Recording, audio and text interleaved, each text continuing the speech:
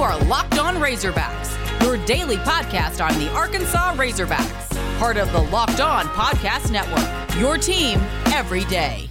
Welcome into the Locked On Razorbacks podcast. I am your host, John Neighbors. I am also the host of Out of Bounds. You can catch every weekday afternoon from 1 to 4 on 103.7 The Buzz and 103.7thebuzz.com. Today's podcast is brought to you by Built Go, which we all hit that wall every single week. Maybe some of you are hitting it right now, currently, after a long week of work, or some of you, probably more often, are hitting that wall around Wednesday and Thursday where, man, you just can't seem to get through the week, and you're suffering, you're tired, the weather's getting cold and rainy. You just want to go home and go to bed, but you got to have work. You got to have the work to do, and that's what Built Go is all about. It helps you break through that wall, whether it's a mental or physical wall.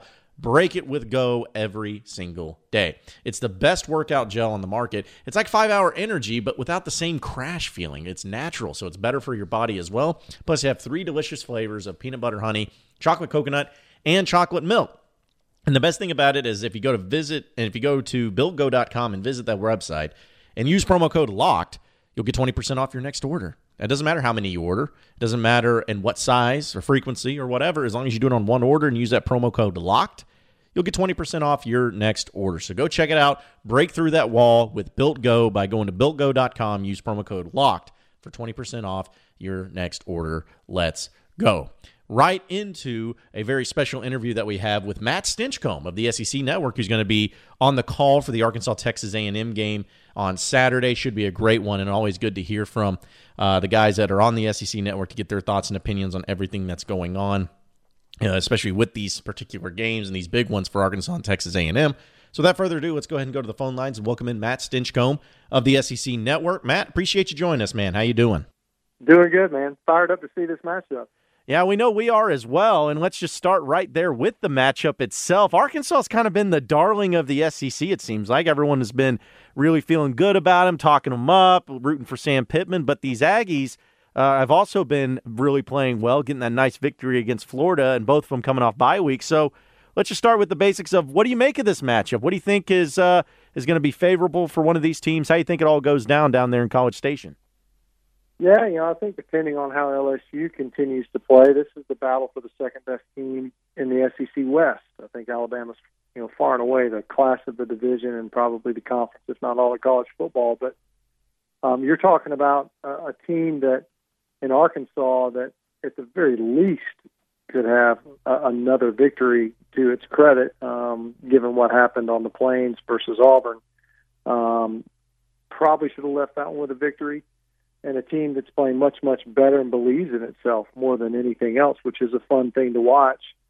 Taking on a team that could, backdoor its way into the college football playoff conversation. It's incredibly realistic to think that if A&M is able to win out the rest of their football games, that they could find themselves in the playoff conversation, if not among the top 4 at the end of the season. So a lot to look for and take from this contest on Saturday.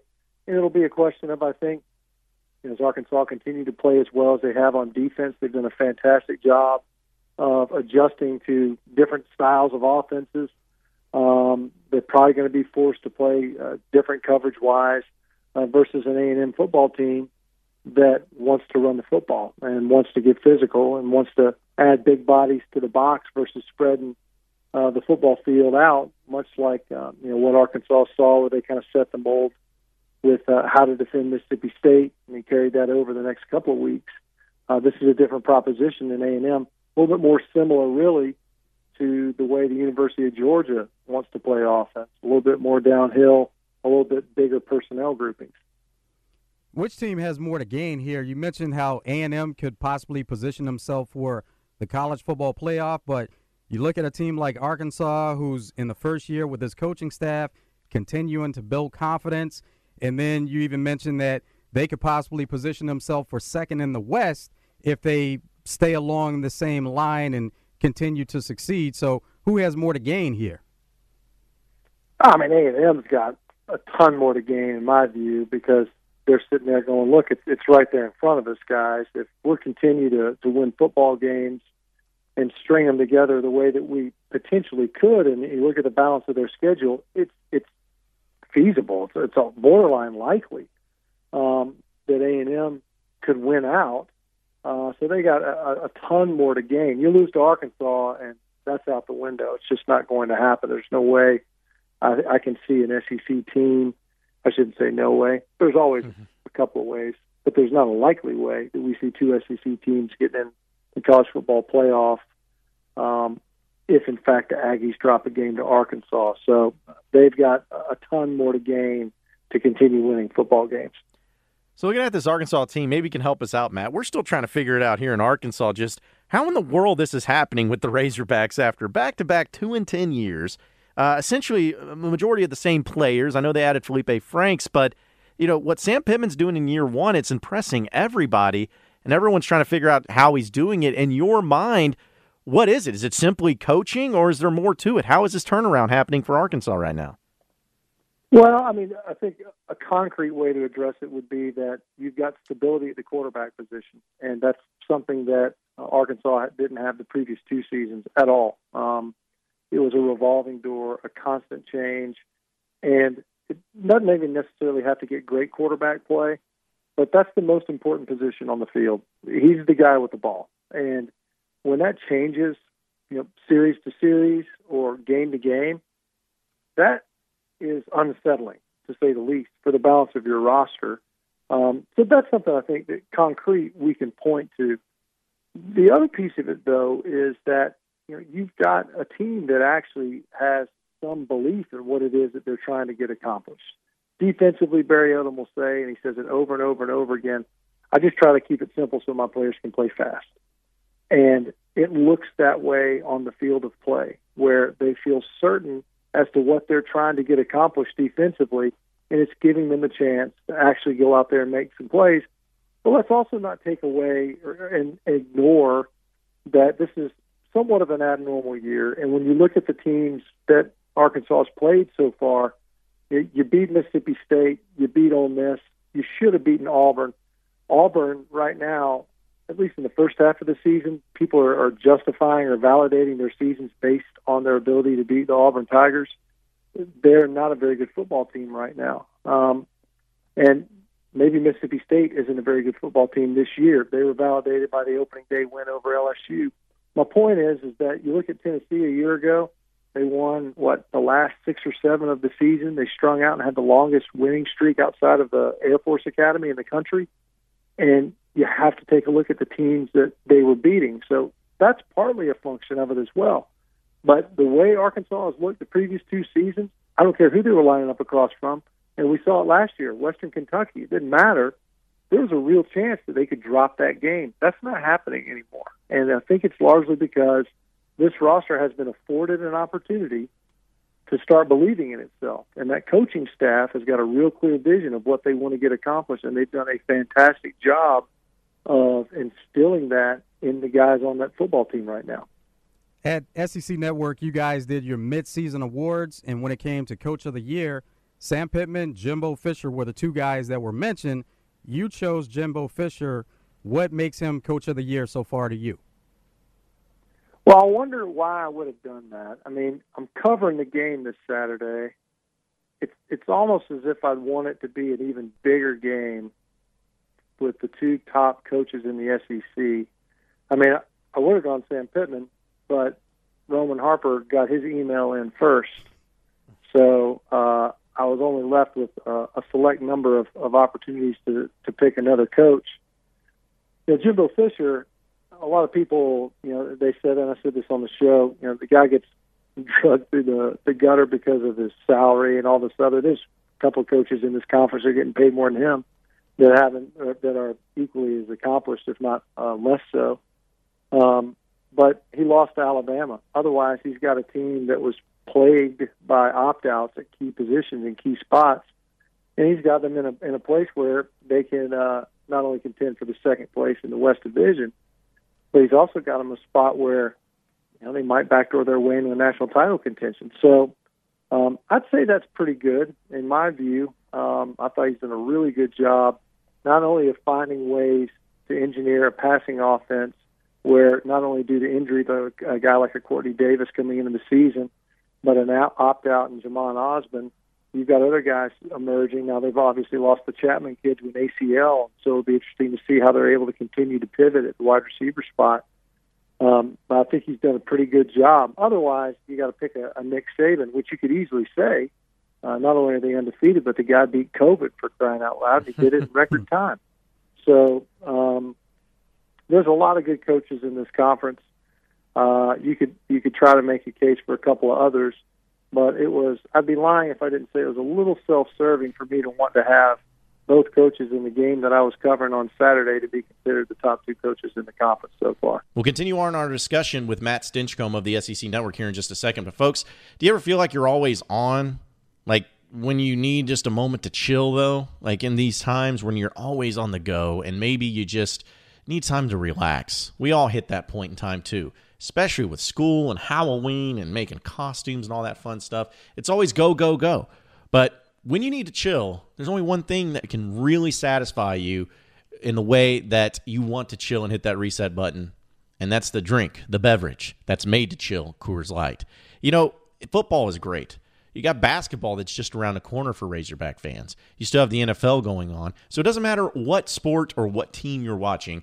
There are still so many things and so many sports and teams to watch. So let this be your excuse. Drink a beer, and drink the beer that's made to chill, which is Coors Light. And that's what I always reach for, and that's the one I always choose when I need to just sit back and relax and enjoy football. So when you need to hit that reset button, reach for the beer that's made to chill. Get Coors Light in the new look delivered straight to your door at get.coorslight.com. Celebrate responsibly. Coors Brewing Company, Golden, Colorado.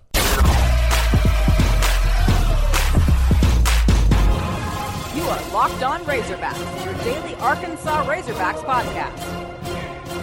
Most people wouldn't argue with you, Matt. And speaking of this matchup, I wanted to bring up the quarterbacks. As you mentioned Felipe Franks, and you also mentioned Kellen Mond, and both are senior quarterbacks and have different situations that they're in. But if you look at their stats so far this year, they're pretty comparable as far as touchdown passes and everything. So just as far as the quarterback matchup goes, is there one that you lean towards the other, or just what do you make of this matchup in general?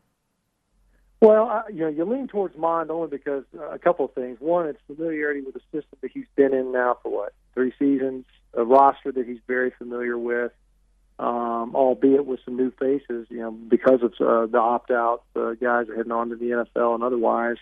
But it's familiar confines, and Felipe Franks is in a new place. He's done really well.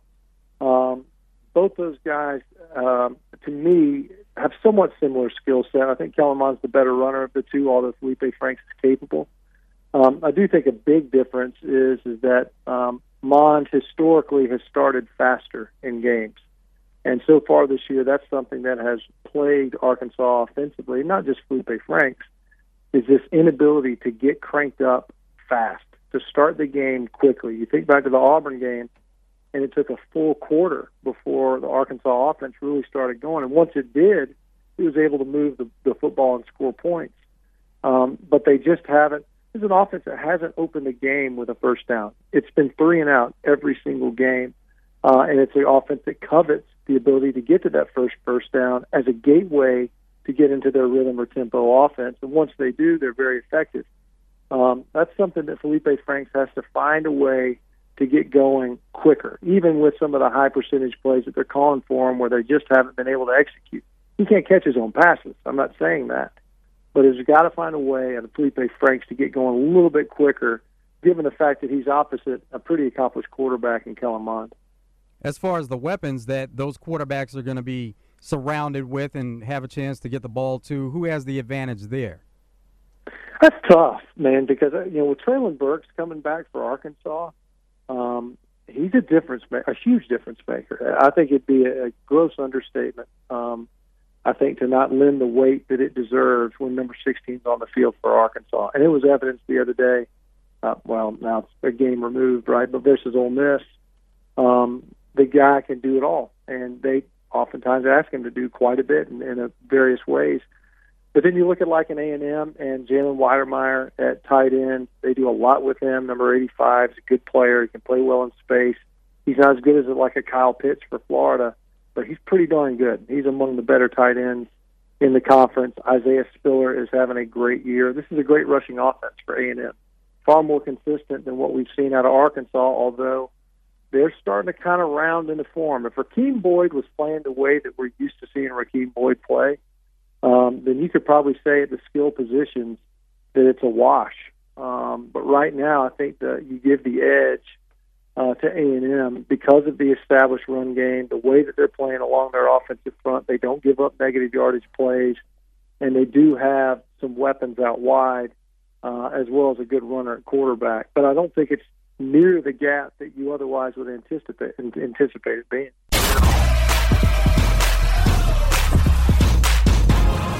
You are Locked On Razorbacks, your daily Arkansas Razorbacks podcast. I think that's also been something Arkansas fans have struggled understanding is Rakeem Boyd and how I know that he's dealt with injuries, but they just haven't really been able to get the rushing attack going. And they played Ole Miss just a couple weeks ago where they're one of the worst defenses in the country that gives up 300 yards a game rushing. And they couldn't really find any sort of effective way there. Just from what you've seen, why hasn't Arkansas's rushing attack been able to get going, especially when everyone thought that was going to be their strength on this offense this year?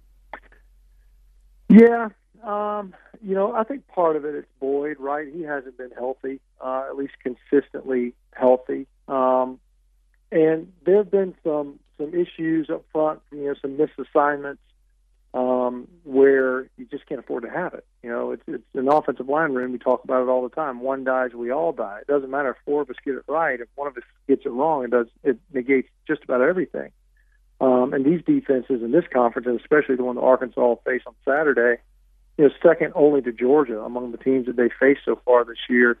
And it's probably not too far of a distance second to Georgia. This is a really good front seven. It's not going to be easy to run the football versus these guys. They do a great job adding to the box. They're active along their defensive front. Getting Ty Clary back, I think, has helped Arkansas some.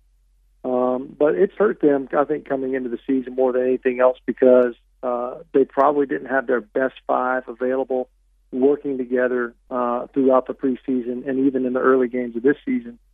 And so the hope would always be is that if they can get some consistency there with the Cleary kid in there at the guard position, I do think that helps. That will help them. But the other big piece of it, too, is you got to get Rakeem Boyd getting downhill again. And so far, since he's been nicked up, he hasn't quite been the same runner. He's not a super physical runner anyway. He's more of a guy that wants to get out in space and can make people miss, and he's got good speed. But so far, Traylon Smith's been the better of the two as far as running between the tackles. And it does feel as if the downhill runs have been better for Arkansas. They just can't pop as much because I don't know if 22 has that breakaway type speed. He can get the yards that you need. He's been a really good runner for him so far this season. But Boyd's got that other gear. They just haven't been able to get him out of the ditch. So which defense do you favor in this matchup then? Because, as you mentioned, A&M's defense is top in the conference, and they have a good front seven. I think Arkansas has a better defense in the secondary. So when you look at the defense and how they match up against these offenses, who do you favor there? It's really tough because I think you got two of the best defensive coordinators in the conference. I've got a ton of respect for Barry Odom, and same could be true for Mike Elko at Texas A&M, and they've been shorthanded. Arkansas has as well. They're hoping to get a healthy Bumper Pool back. It said that Grant Morgan has looked as good as he's looked. He had an unbelievable game versus Ole Miss. I mean, just one of the better looking stat lines you could ever put together as a defender with one arm effectively with that elbow injury. He seems to be doing better. That's really difficult. But I will say this. I think because of the way the A&M offense has been able to play, the fact that they've been able to run the ball with greater consistency, then I would give the advantage to A&M's defense. And it's more a function of Arkansas and the way they start games on offense and the way it takes a while for them to get their footing and kind of spool up. I think that they're less of a threat early in games than A&M potentially can be and likely will be on Saturday. So I'd probably give the edge to the Aggies. Well, Matt, I know that you got a lot going on, so I wanted to get you out on this. It's funny because we were talking about A&M, and Arkansas has only been down to College Station that one time in 2012 in the John L. Smith year because every other year they've played down in Arlington. So I've never experienced it down in College Station, and a lot of people feel like the Aggies and the traditions and stuff is a little odd. I know that you have some familiarity, at least with A&M and College Station. What's it like down there, and what do you make of the traditions and what some people compare to being almost like a cult-like type of football program? Oh, listen, it's a great football environment, but it's kooky, man. It really is. It's different now. I mean, they've got stuff going on in that stadium, and at sometimes the points you're just kind of like the game is just incidental. These people have gathered. They're in a large venue, and it just so happens a football game's going on because they've got chants and cheers, and they're swaying back and forth, and it's just a constant series of activities that involve the fan base. And it's one of the better and probably one of the more unique game day environments that I've ever witnessed. We never played there. They weren't in the conference when I was in the when I was playing the SEC. But having witnessed it a couple of times, it's one unlike any other. And I will say they're into it. They're into the game. They impact games. They impacted Florida's game, or the game that Florida had there. There's a very real chance that they can have an impact on this one as well, especially on those big third downs that we know can be pivotal plays in games. That 12th man thing, that's a real deal down there. Well, Matt, I think that might be the best way to put it, is they're very unique. There's no doubt about it, but it should be a great matchup. The game between these two teams always is a great matchup, and we appreciate you hopping on with us. Good luck and safe travels down there at the College Station, and hopefully we're able to catch up with you later down the road, all right? Thanks, guys. Thanks for having me on. Well, appreciate everybody listening into the Locked On Razorbacks podcast. Be sure to like and subscribe to the podcast on iTunes or on Google Play. You can also get after me on Twitter at BuzzJohnNeighbors for any questions, comments, concerns that you may have. We'll keep it going from there. Same podcast time, same podcast channel tomorrow afternoon. Have a great weekend, everybody. We'll see you then.